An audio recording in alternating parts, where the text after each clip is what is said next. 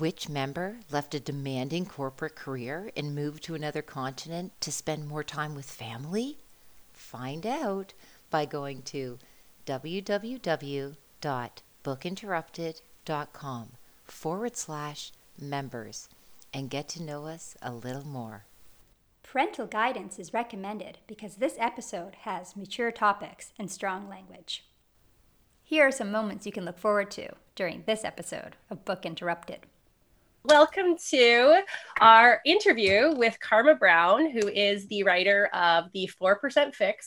What else have I said that I'm never going to do? Like skydiving, for example. What do I want to think about today? Marsupials? What an interesting thing, right? Like just whatever. Bus monitor belt, like with so much pride. I love buckling it on. It was like an encouraging friend trying to give you that advice. So I was like, if I can get up and just watch TV, then okay. But why can't you? All those things I used to do creatively just for me. I was like, oh, I actually haven't been doing those at all. Yeah. So now you've like inspired me. I use a chocolate cake analogy in the book because I love chocolate cake. And I think a lot of people do. It can be vanilla cake. It can be a pie. It doesn't matter. No, sometimes you just don't, and that's okay. Probably a few months later, she sent me a note and she was like, okay, it works. I've been getting up early.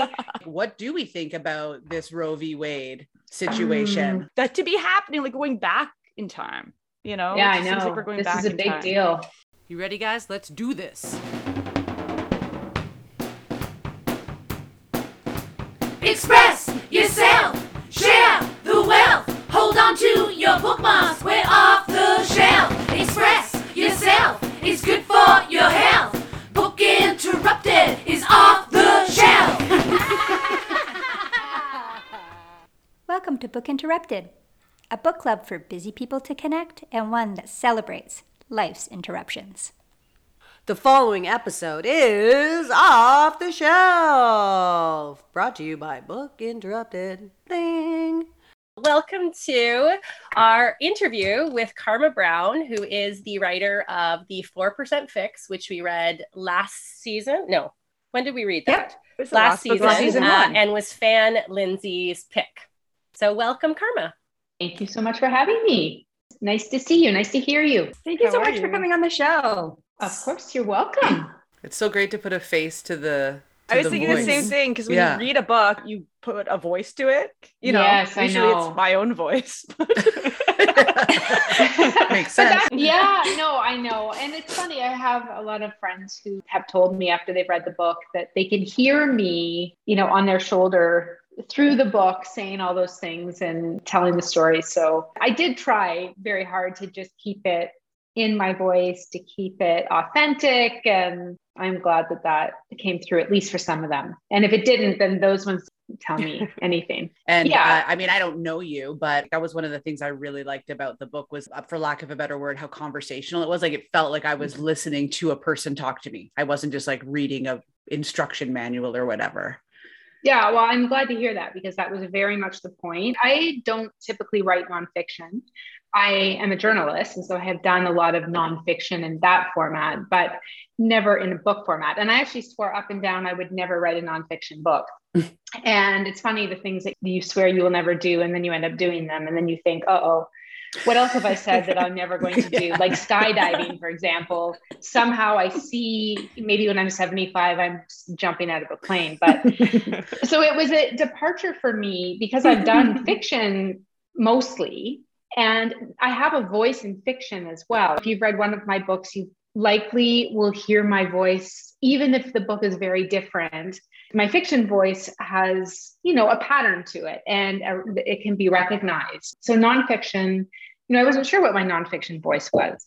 I said to my editor, I'd like it to be slightly bossy, but also helpful or encouraging, just that authentic, honest voice, like, let's all try our best, but then also a little bossy, like, but you have to actually try your best. So that was what I was trying to balance as I was writing it. Well, it's funny because as Kim was saying her piece, I was thinking it wasn't only a person telling you this or sitting beside you or whatever. It was like an encouraging friend trying to give you that advice. So that's how I felt with slight it bossy. too. I mean, I'm a little bossy. My husband and I were just discussing this the other night about how that's probably the thing about me that has been true my entire life. And I know a lot of people don't like using the term bossy because, you know, you want to call women and girls assertive, and that's fine. But it all really means the same thing. And so for me, you know, I was a bus monitor and I wore that orange bus monitor belt like with so much pride. I loved buckling it on. This was in like the early 1980s because I'm getting up there, but I just have always liked sort of telling people what to do. And I think you fine-tuned the art of it, because if bossy has negative connotations, I didn't feel any of that. You got the balance down. You were informed. Your bossiness was justified, I guess, right? You like weren't saying, you know, opinions. You were like, here's what the research says, and do it if you want or not. Right. You know, or here's, you know, what's worked for me. A lot of it is just, well, this is what I do. This is what I have tried. This is why it works for me. You can try it, riff off of it, find a way to do something like that, you know, use it as some inspiration for what will work for you. But one of the things about this book that comes up so often is that people can't wake up early, you know, because the premise of this whole book is to find that hour in your day that you can have just for yourself to do something you've always wanted to do, but didn't think you'd have the time for, not related to work, not related to productivity, you know, just something that you're curious about, interested about. And a lot of people swear up and down the morning will never, ever work for them. And so it's like, great. Okay. It doesn't have to be in the morning. It works for all sorts of reasons and it works well for me, but it might be 11 p.m., you know, when you have your time to focus on yourself. So not fan Lindsay is one of those people, and not that she's not a fan. She's just not fan not Lindsay. A morning person. I am. But she's got a job that goes into the night. Yeah, I work at a restaurant. So like last night I worked till maybe almost 1:30 in the morning. So by the time I get home, I think I woke up at 10 a.m. and that was early for me. I was like, great, I got up at 10 a.m. I feel so good about myself. And I'm thinking, oh my gosh, you've been up since 5 hours. I know, but I go to bed really early. I go to bed at 9 o'clock, or, I mean, I'm not always asleep by 9, but I am always in bed by 9. And if I have to do anything that takes me out of that schedule, I am not a happy person. I cannot operate anymore in the evening. So that's why for me, the morning at 5 a.m., I'm like, I feel great. You know, I have coffee and I have time and nobody else is awake. And you had enough sleep. I had enough sleep because I was asleep by 9:30 or 10. So it works. But I understand if your schedule is different, the point is not to sleep deprive yourself, to get it done in the morning. The point is just to find the time and to be consistent about it as much as you can. Yeah, like the way that you described it with the 24-hour pie, you know, and make a slice specifically for you. Yeah. I like the idea that it happens first, right? Because you give away pie and by the end of the day, you might not have a slice left. For sure. Or whatever, right? But again, not everybody has the opportunity to take their slice right at the first moment of the day. But you take it out. I use a chocolate cake analogy in the book because I love chocolate cake. And I think a lot of people do. It can be vanilla cake. It can be a pie. It doesn't matter. But you take your slice out, even if you're taking it out in the morning and you cannot use it, you wrap it up in a Tupperware. Let's not use cellophane wrap. And then you put it in your fridge or on the counter for whenever, with a sign if you must. And really, you know, that's the idea. I like the morning because then it's done and I can do it in the morning and it works for me. And I don't have to worry about it for the rest of the day or think about it or feel guilty that I didn't do that for myself that day. So the idea is just, if you can't do it then, and you want to do this, then you have to find that time later and you have to make it as important as everything else you're doing. Later is definitely harder because you're tired. And there's always this moment where I'm like, I should do this today so I don't have to do it tomorrow. And I think to myself, but what I really want to do is not that. Anything but that.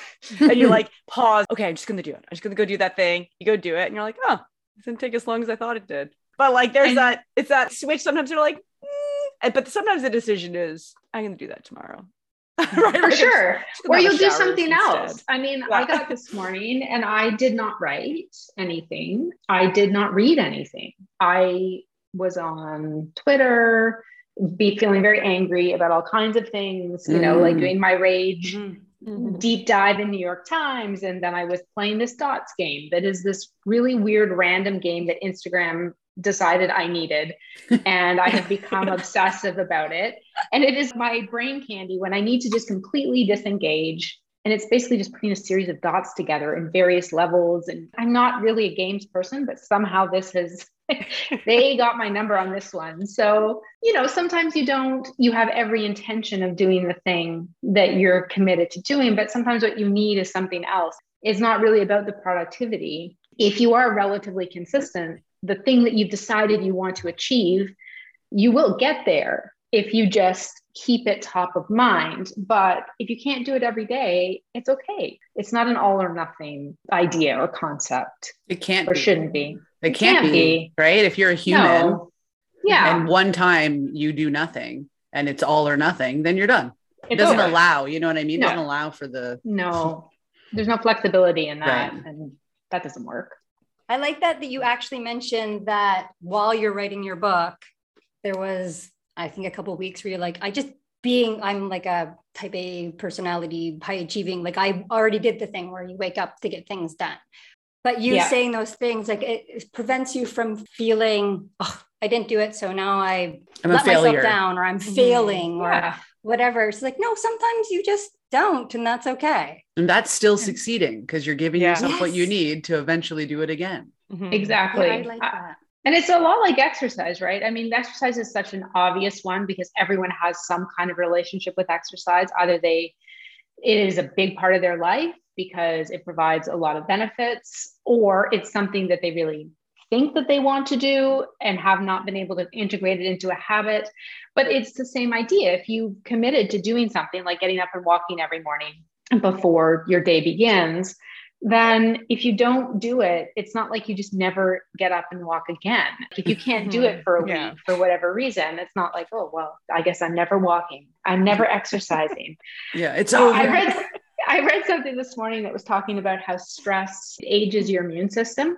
And, so this is the problem with having an open-ended 5 a.m. my cake time, because then you end up in places you shouldn't be, which then just stress you out further because, stress ages your immune system, which is bad. But then you stress about the stress of your immune system. And then it's this, how do you get out of that? So it's a perpetual emotion machine. Yeah. Just keeps going.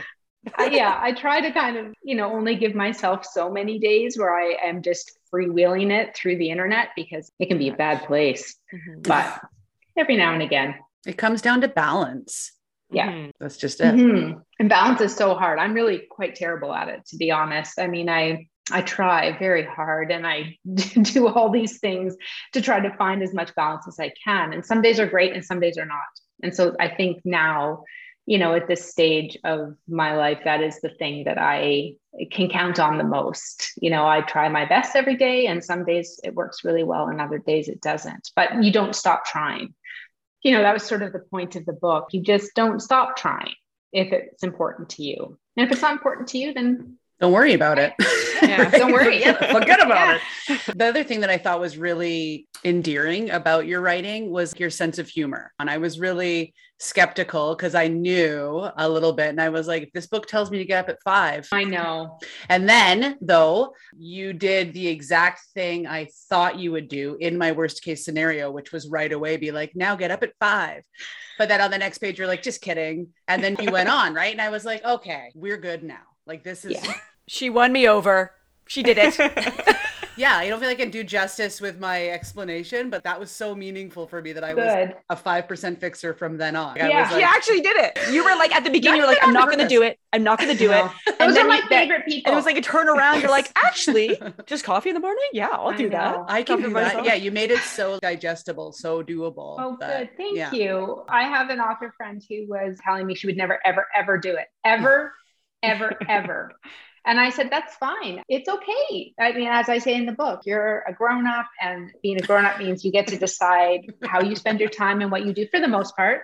And then probably a few months later, she sent me a note and she was like, okay, it works. I've been getting up early and I'm getting so much done. And I'm really, getting where I need to be with this. And I was like, okay, see, I mean, I never say I told you so, but But in your head, you did. Inside, you're like, but I could have. I enjoy the people who are just so adamant that there's absolutely no way. And often, you're seeking something and you're resisting it because it feels impossible. But if you actually sit down and look at your day and look at your schedule and look where you can find that time, and maybe it's not an hour, maybe it's 15 minutes, it is there. In almost everyone's life, it is there. You may make different choices about how you spend that time, like me with my dots or, the deep dive on Roe v. Wade, but it's there for you to use it however you choose. So I do appreciate the fact my husband read the book and all of a sudden he stopped and he's like, "You're actually pretty funny." We've been married for 16 years. Like, yeah, okay, thanks. Thanks. Yeah. Yeah, you just simplified it. And then I was also thinking like, it's kind of funny because it's not rocket science, right? If you want to get up at 5, make sure you go to bed earlier. Like so many people are, the reason that they're not getting up at 5 is because they're going to bed at midnight and they're so tired, right? And you're like, well, try. And I love that you're like, if it's not an hour, go 15 minutes. That's how I started. I was like, I'll go to bed 15 minutes earlier. And I'll wake up 15 minutes earlier and see what that feels like. And then it was okay. And the proof is in the pudding, and you make the pudding so tasty that you can't not have a bite. Yeah. And I think, it goes through, there are ebbs and flows in this. Like, as I said in the book, there are points that I didn't do the thing that I do not set an alarm. And unless I really, really have to be up, at that specific time, I just never even set an emergency alarm. And so sometimes I'll get up at 4 and sometimes I will get up at 6, and it's always early. That doesn't feel early to me anymore. Like 3 o'clock feels early now. And that happens sometimes because of the stage and age I am at. Sleeping is a weird thing now, but getting up early is the thing that now is just a habit for me. And because I don't have to set the alarm, I just don't have any angst around it. But sometimes I get up at 6 and I don't do the thing that I was supposed to do right away, and everything is fine. And I can get back into it when I need to, when I feel ready to do it. It just doesn't have to be this everyday thing.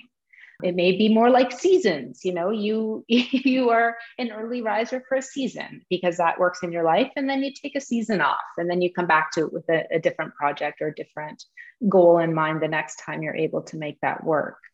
I do think that once you've done it and you've had some success, or you feel that enjoyment of having that time to yourself, whatever it is, whatever you're choosing to do with that, it's kind of hard to not think about it again and to not want to do it again, even if you need to take a break.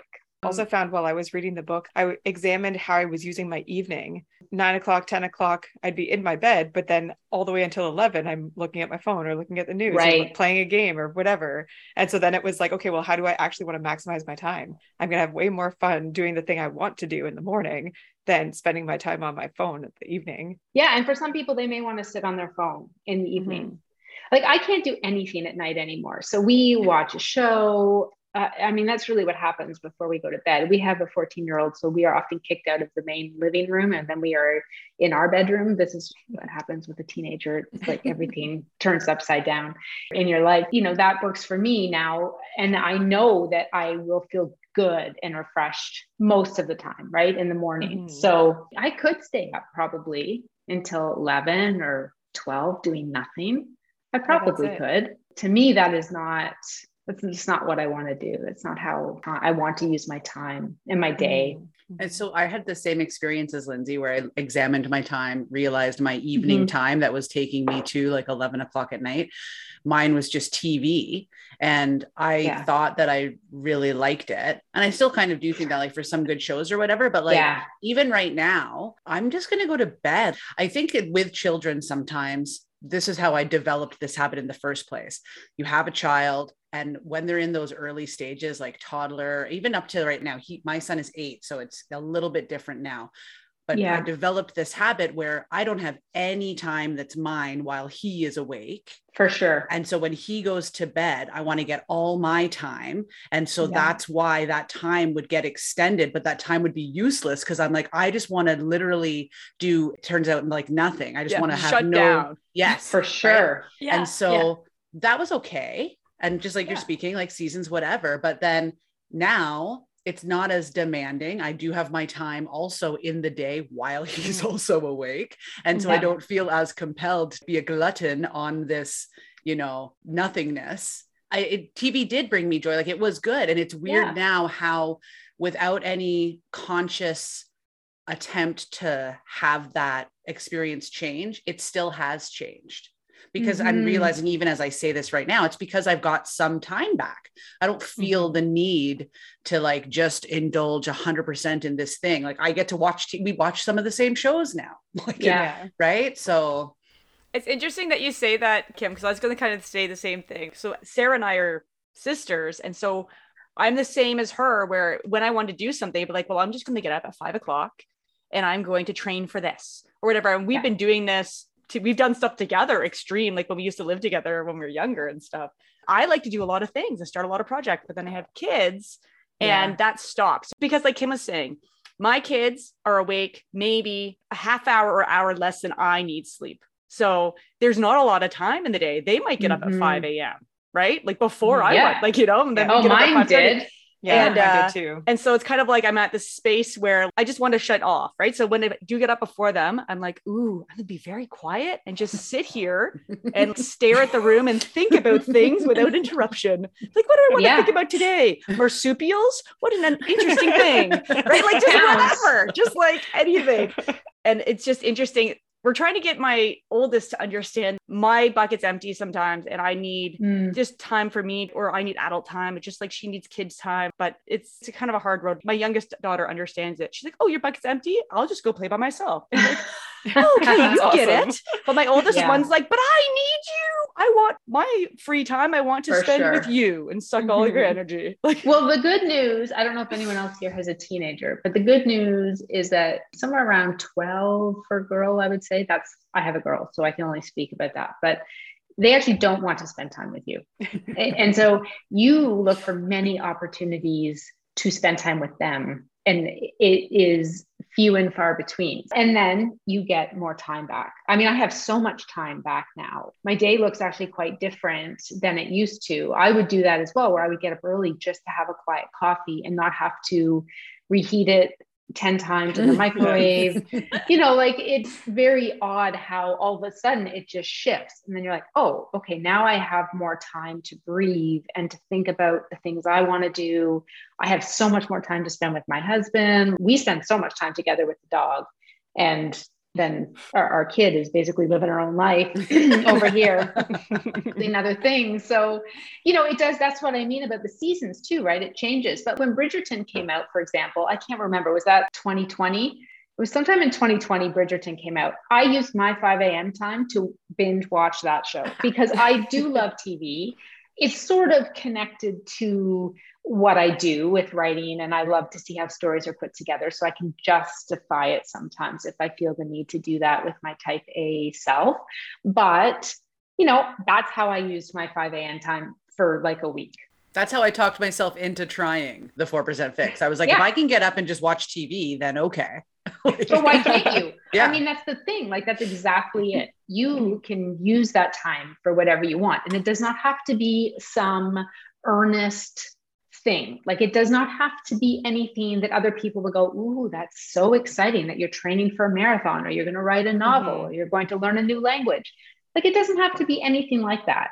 It's just something for you. Yeah, whatever it is that floats your boat. But for those of you with young kids, it's coming, and then it will just be there. And then you'll be like my husband, always trying to find times for like hugs and, I guess maybe we'll see her for 5 minutes today. Some days it's like that because there's to the room and then it's downstairs for dinner, but then it's back up to the room and then we go to our room and, it's just so different, but it will change.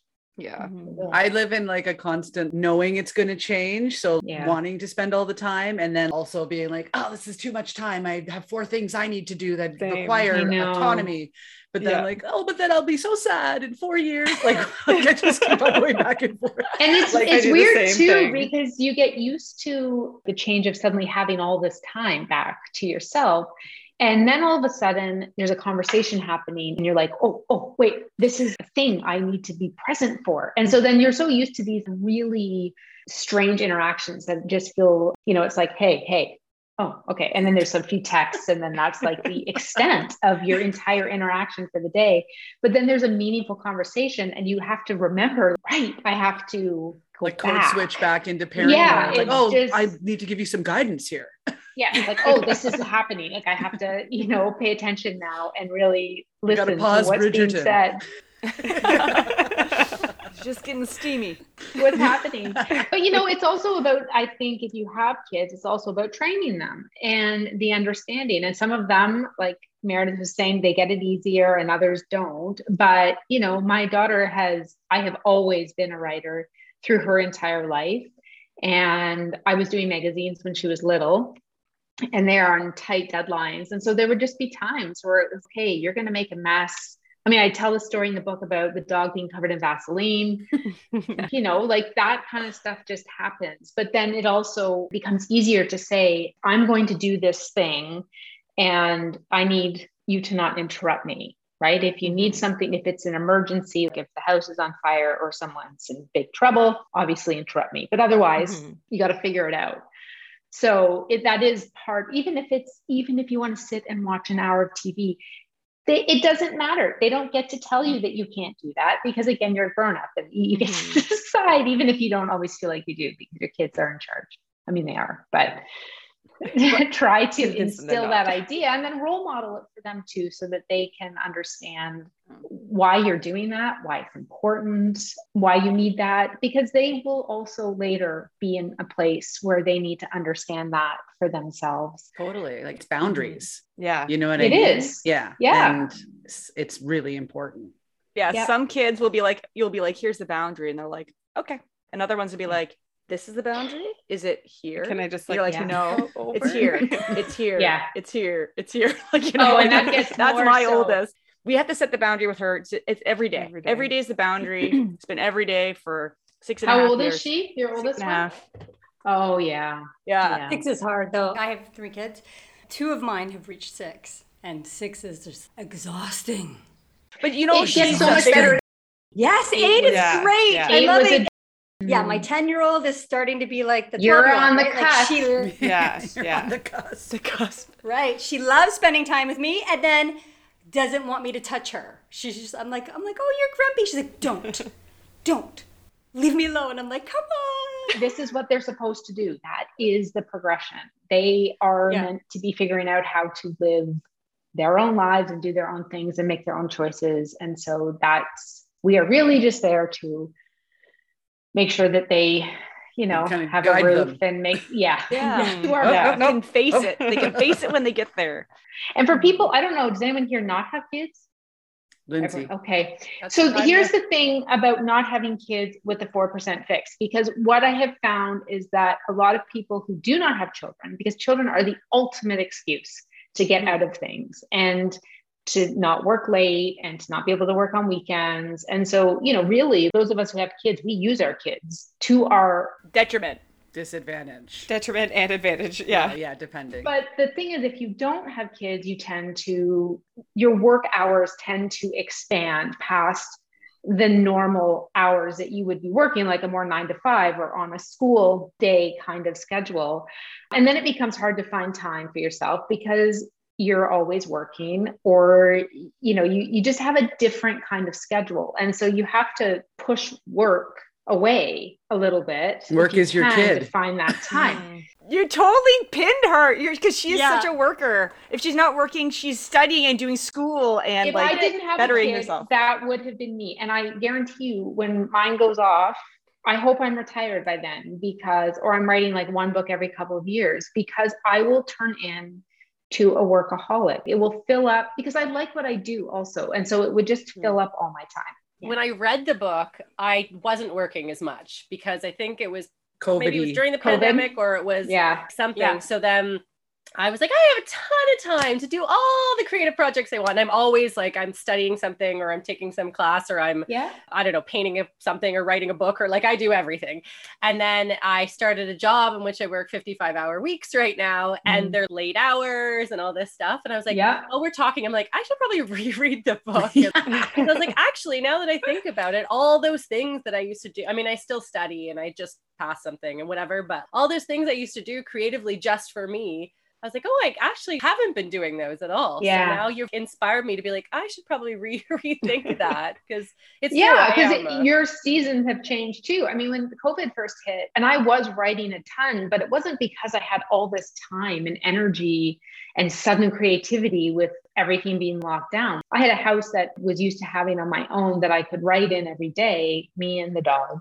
And then my husband was working from home. My kid was at home doing school. And so it completely just screwed everything up. And people were like, oh, you must just be, whipping through books. And I would see other authors who were like, oh, I'm on my sixth book of pandemic. I can't believe it. It's like, no, there is no more time. It's not like this sudden creative gift to have the whole world shut down. It was really challenging. And so I had to actually look at how I was managing the flow of my day too, because I had so much work and very little focus time because there was so much going on in my space. And for what I do, I need focus time. I need it to be. And then it was like, I could hear my husband's conference calls. And now it's a little bit easier because school is back and, we've adjusted to the new normal a little more, but you do have to constantly be evaluating. I really miss doing those creative things just for myself. So I have to find at least a little bit of time that I can get them back in so that I don't completely lose the plot at some point, which is inevitable if you work way too much and you don't take any time for yourself. Mm-hmm. And I think when you don't have kids, people just assume you have nothing but time for yourself because anytime you're not working, it's your own time. And that's true, but you will fill it because that's what we do. We just fill time. Yeah. This interruption is brought to you by Unpublished. Do you want to know more about the members in Book Interrupted? Go behind the scenes?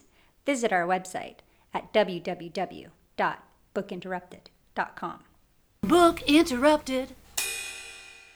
Not too many interruptions these days, I'm happy to report. Or maybe I'm just getting better at blocking out things. I would like to believe so. But I don't think that is the case. Perhaps what I am being more distracted by, or where I've been noticing the interruptions have been coming from lately, are inside my brain. I notice that when I'm in crunch time, like when there's a really big item on the to-do list, typically related to work or school, that all I need is to focus and get the thing done. And yet, that's the cue for my brain to be like, but what about this? I would like to interrupt you again with another random thought. And it's getting a bit ridiculous to the point that I just felt I had to do a recording of this interruption because I just caught myself doing it for the 100th time when I'm trying to get this one thing done. But I just find that amusing. I mean, if you're not laughing, you're crying. So it's kind of nice to be laughing about this, although I must admit, it is quite frustrating having random songs and ideas for choreography and thinking about, oh, that would be a nice shamanic journey, completely out of anything and everything. Oh, but alas, it never ceases to be entertaining. Book Interrupted. I have one other thing that my favorite thing of the book is the procrastinating. I have to say that word. I love it so much. I think I still use that word all the time and I'll do it for sure. And I know Sarah just loves to bake, so she just does it. But I always, if I'm trying to accomplish something, I'm like, oh no, I should bake something now and go in the kitchen. My family does not even appreciate the muffins and the loaves and all the things I make now because it's just constant. There is endlessly muffins or a loaf of some kind in my kitchen because of the procrastinating. I didn't make up that term. There are lots of people procrastinating on Instagram if you want to, just go have a look. If you want to procrastinate by looking up procrastinating, it's there. What should I make today? Yes, no, I'm happy. There are more procrastinators. It's a good time. It's not like baking necessarily, but I like to try to make things from scratch. They'll be like, maybe I could make that. Baking's tricky to do that. You do need to typically follow a recipe with baking that's fairly precise, but my next thing, I think I'm going to try to make oat milk, which is hard because it can be slimy. It's not hard. But you can get like amylase. I want to do it with Have you done it with amylase? I'm going to get some from the wine store that they use for gluten-free beer. And then it'll make it like a little bit sweeter and not slimy. And you don't have to add any sugar. You can just do oats, water, salt, amylase. So that's my like next project. This sounds a lot like the sourdough baking of 2020, where I did not get into that. I love to bake. I did not bake one loaf of bread because it's not my thing. And I wasn't interested in keeping the starter alive. Yeah, I won't do the starter. I killed my starter. Everybody told me it could not be done, and I was like, oh, I did it. That's how you operate. Yeah. I just can't feed it every day. That's not me. Like doing it every day is not my personality. Task. I need it to be over in maximum 3 hours. Like even just making regular bread. I'm like, I'm not waiting for 4 hours while it sits on the counter. I don't make bread. I find it very tedious and boring. And yes, fresh bread with butter is delicious, but I know a lot of great bakeries. Totally. And I just go pop out and get the bread there.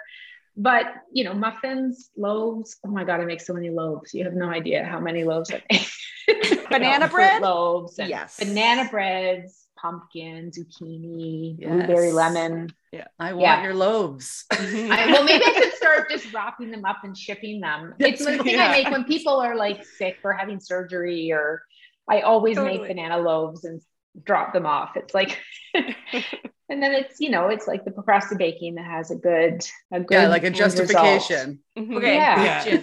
What is your favorite rhubarb recipe? Because I got rhubarb in our farm box. I'm not really a baker. I was like, oh no, I gave some of it away. I was like, I don't know what to do. So I started giving it to people. Okay. But maybe should try it. Kitchen. Do you know Smitten Kitchen? No. What? Oh. Deb Perlman? Okay. She's amazing. Smitten Kitchen. She's in New York and she would cook and bake out of this tiny apartment in Manhattan with her 2 kids and her husband. And so she has a delicious rhubarb loaf recipe. I like my rhubarb in pies the best, but rhubarb is probably one of my favorite things in the whole world. So I could go on and on. I won't, but I like rhubarb pie, rhubarb loaf, rhubarb muffins. I like stewed rhubarb on top of vanilla ice cream with a little vanilla, cinnamon, sugar. Do you do any like savory rhubarb dishes? I haven't looked it up, but I was thinking maybe there's like a savory. I'm not into savory rhubarb. Maybe I like my rhubarb. You know, sweet. It's like I like my rhubarb sweet if it's because going to be tart and it goes so beautifully with a vanilla ice cream or 100%. A vanilla loaf that has rhubarb in it. It's like that tart meets sweet. Oh God, no, I'm trying to grow rhubarb right now. Oh my God. I have a rhubarb in my yard that I hate because I don't usually bake because it's a prehistoric out of control. And it's probably huge. It is I'm so jealous. Well, listen, so my husband has like this truck topper, so he leaned it up against the fence and the rhubarb's underneath it, so it's been deprived of light and it's grown like this giant shaft to the sky now so that it can continue to like propagate. So I mean, if anyone needs rhubarb, I have enough to feed the world. It reminds me of Little Shop of Horrors. Kim's in the Okanagan though, she can basically grow anything. Plenty of sun, right? Yeah. Okay, I want a new topic, no segue, and it's serious too, but you mentioned it earlier, Karma, and I do think it's important. What do we think about this Roe v. Wade situation? I think we should talk about it. I mean, I'm probably confident to guess that we're all appalled, but how did that happen? I actually read this long article today in the New York Times that was exactly that. How did this happen? And it laid out exactly how this happened. And it really started like 12 years ago with the Tea Party and a variety of Republican initiatives and Republicans getting into certain positions of power and then being able to stack the Supreme Court bench, et cetera, et cetera, et cetera, et cetera. Because obviously this is the US. And, you know, I don't believe that the things that happen there do not affect us here. I think that is just the most ridiculous statement to say, well, you live in Canada, so what are you even worried about? Because it can happen here. It may not look exactly like that. It likely won't, because we have a much more solid abortion rights situation here in Canada. I think the support is 80% or something in our country. But there are plenty of people who are trying to change that here and want to see more restrictions. And so what I'm going to do personally is try to figure out how I can help here to make sure that there are communities that have no access to abortion, that have really limited access in our own country. And so I haven't figured it out yet because, it's just something that you start thinking about and you're like, well, how can I make the most impact outside of writing a check? The book I just wrote, my fiction is feminist, and a lot of it deals with reproductive health and all sorts of women's issues, and feels impossible that this is happening. I was just writing about Roe v. Wade in my novel, and I was just thinking, like, how is this happening that 50 years of precedent and women are losing rights? So, I mean, I'm like heartbroken for them and furious. And it makes it hard for me to take it serious. Do you know what I mean? Like, it's so outrageous. I know. And it's just the beginning. That's the problem. It's not just the beginning, going to just be this. And it's not just abortion rights. It's privacy, which then is the precedent in all these other cases for same-sex marriage, contraception. So they're in for a wild ride. And I think that, we can just try to do what we can to keep anything even close to that from happening here. Yeah, and I was talking to my daughter about it yesterday and trying to explain, she's wise and she's heard me talk about feminist issues a lot. Even the other day I was saying, I wish you would actually just clean up things more. And she was like, wow, as a feminist, because I'm a girl, you shouldn't really be pushing that on me. And I was like she had my number, because it's true. I worry about, we should get dad involved with this. Right. You have to be able to clean up your space. But I also think that you don't want to domesticate your girls to believe that they are the ones who need to be responsible for that simply because they're female. So, it's just my daughter's old enough that these kinds of things, she understands them. They're relevant. They're going to be relevant soon enough, at 14. But it's a hard conversation to explain. She was just like, I don't understand how this happened. And then she was like, why can't Biden fix it? It's just not how it works. Nobody can fix it now. Yeah. Now they had an opportunity to Biden actually could have fixed it. And they didn't take that opportunity. Yeah. And now there's a whole bunch of suffering that is going to happen, and it's going to affect people who don't have resources way more than people who do. So it's just going to create a greater divide in kind of the have and have nots as well. It's just the beginning. It's just the beginning of the rights that could potentially be taken away over the next how many years. Yeah, I just don't even know. And the thing is, like, in the States, support for abortion rights is actually really high amongst the population. It's just these Republicans in power wanted something else. It's just like another example of the power dynamics there. The people who have the power can affect so many people. It's not really a democracy, because the majority of the people want one thing, and the people who are in power are deciding a different thing for their own agenda, whatever that agenda is, whether it is just kind of a religious thing, or if it goes beyond that, more of a controlling the populace type thing. It sounds like it's more of a political thing than even a religious thing at this stage, and it will predominantly affect non-white women, of course, and people who don't have privilege, don't have access. And anyway, it's a terrible thing. It's a terrible thing as a woman and raising a woman, and it's unacceptable to me, actually, that our children could have fewer rights as women than we do now. And it's hard to, like, I have 2 girls, and you want to raise them to believe that they have as much worth as anybody else. And being a woman does not make them less worthy of anything. And at the same time, our world is giving them a different message. And trying to explain that to them without instilling that unconscious bias that, in fact, they are lesser because they were born female, right? It's like you can tell them and you can try to teach them to have self-worth. And at the same time, they are still going to have to feel that self-worth in opposition to what is happening around them. It's just so much harder to, I don't know. And we need not just for the girls, but then the boys. You can try to instill into your boys, women and men are inside. We're all humans. We're the same in a way. And at the same time, they're saying, well, but not really, because you guys have less rights than us. Yes, value. Yeah. And I see that in our media and the stories, and not just stories, but the political landscape and And it's just just a shit thing that to be happening, like going back in time, you know? Yeah, It I seems know. like we're going This back is a in big time. deal.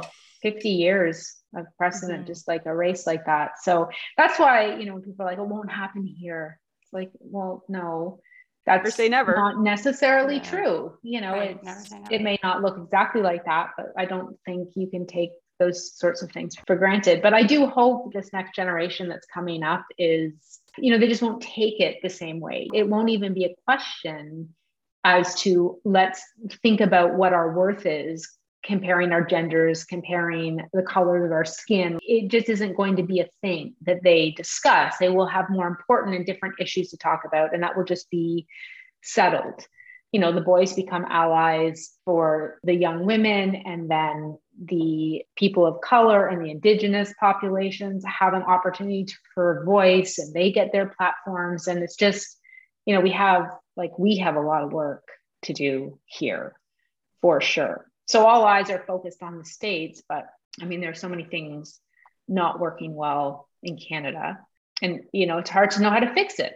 I spend a lot of time trying to think about what I can do, again, outside of writing a check or having those discussions and looking for opportunities with platforms, like ensuring if I'm invited to speak somewhere as an author, that it is not an all white panel, or it is not, you know, there's just lots of little things that you can try to do, but it's still just, you know, it feels like such a huge, overwhelming issue to tackle. I've been thinking about this lately. You know, there's all this outrage, and, you know, when Roe v. Wade happened so many years ago, protesting what was happening in the government, I think, was different. And now we've got social media, and there's, you know, political people like pay companies to go on social media and manipulate people's voting and stuff. Like, there's all this, it's a whole other game. And the people who are in power are the ones with the money and the access and know how to manipulate the rest of us. And I don't know if the rest of us who want the changes know how to fight that yet, you know? And that's part of what the problem is. And I've been thinking about this lately. Until we figure that out, how do we stop all these terrible things from happening? And do the people with money, are they one step ahead, and are they going to remain one step ahead because they have access to, you know, all the resources? And I don't know. It all seems very Big either. Brother. Like, it makes me think of when I heard that, my mind went to, you know, the movie V for Vendetta, where right? I was like, this is like V for Vendetta, and everybody's just too scared. But that's where it's going in a way. You know, that's fiction, but it's based on what could happen if everybody just it's based on someone's imagination of everything going completely sideways and turning upside down. But, you know, one of the things I read this morning when I was on my Twitter journey was talking about the things you can do and starting small. And it isn't about the big gestures. And it was between two people who were having an argument. There was some dad who climbed a bridge to protest Roe v. Wade being overturned. And people were like, this is ridiculous. One, climbing a bridge does nothing. And he got a lot of media attention for it, but it doesn't do anything, right? And the person who was arguing this was saying, real change happens in the small things, showing up at the places where the work is already being done, because those organizations exist. So find those organizations in your community, show up, mop the floors, take out the garbage, do the coffee run, you know, help with printing the materials, help with the communication, like go in and figure out what are the small things you can do to help the organization that's already figured out some of that, how to be more effective, how to be more efficient. Don't go climb the bridge and make some big statement that goes in the news for one day and then just, it doesn't mean anything. It's performative, right? So for me, that was meaningful for me. And I thought, okay, that's then where I'll start. I'll figure out who's doing what and how I might be able to support just show up and support that. Yeah. So it's funny because, and this might be a stretch, but I can see this, that you just 4% fixed how to get involved, right? Because you just totally simplified it down. It wasn't my idea. I will. It was no, but it makes really good sense, and it's similar to the 4% fix. Like, if you can't do this, just do that. Like 15 minutes, whatever. You know, you may not know what to do, but go to the places that do know what to do and help them keep on doing it. Yeah, or do it better, or, you know, like help them. Yeah. Grease their wheels. Yeah, exactly. Like, don't reinvent it. Join the wheels that are already going and help over there. So That felt meaningful for me. And then it's community level. And so you're supporting, you know, your own community. And if everyone does that, then you're investing. The overall impact is massive. Well, I didn't think it was possible, but you made me feel better. Like, seriously. I'm so glad. I'm so glad. You know, I hope there's lots of opportunity for people to have conversations like this, you know, in the future. I appreciate the opportunity to talk about it on a show that is not about that today. It's all related. It's relevant. Like is. This show isn't about that, but it's happening, and we're doing this show right now. So it should be a little bit about that. We don't want to ignore it. Yeah, for sure. Yeah. I want to say thank you so much for coming on the show. Like, we really appreciate the book you wrote and coming and giving us your advice. Irma, what are you working on now? Or what's your most current book, or what's happening with you? I am working on a book called What Wild Women Do, which is coming out in 2023. And it's set in 1975 and 2023, though I may switch it to 2022 because of what's just happened, because I don't know what's going to be happening next summer. But it's about two women in those time periods set in the Adirondacks. And there's a mystery at the center of the story that connects these two women together over the course of these 50 years. And so it's similar to Recipe for a Perfect Wife. If anyone has read that one, that was my most recent fiction. So that's what I'm doing. Look forward to reading it. Yeah, totally. Yeah. Well, thank you so much for having me on today. It was a real pleasure to talk to you. It was so nice getting to talk to you too. And procrastinating and everything in between. Right on. Yeah. It was our pleasure. Thank you. Mm-hmm. Yes. Thank you so much. Thanks, ladies. Thank you for joining us on this episode of Book Interrupted. If you'd like to see the video highlights from this episode, please go to our YouTube channel, Book Interrupted. You can also find our videos on www.bookinterrupted.com. Hi, this is Leah from Book Interrupted. We'd love to get to know all of our members way more. So write in to our fan episodes, comment, like, subscribe, the works. Because we want to get to know you, hear what you think about our podcast, and more. Go to www.bookinterrupted.com and please keep listening. Moments you can look forward to on next week's Book Interrupted. You want to read Fun Home? They're like, she's going to read Fun Home. It's so good. So it's cool because it makes you, it like forces this higher level of attention. It's definitely a different like brain strategy. I feel embarrassed even talking about it's just a drawing. I mean, I don't have time to read 79 books during this book cycle, but I'm sure there's going to be some of those that I will read. Movies there are that don't have two women talking to each other about something other than a man. Banned books with wine. Banned books with rebranding. We're rebranding. Book Interrupted. Never forget, every child matters.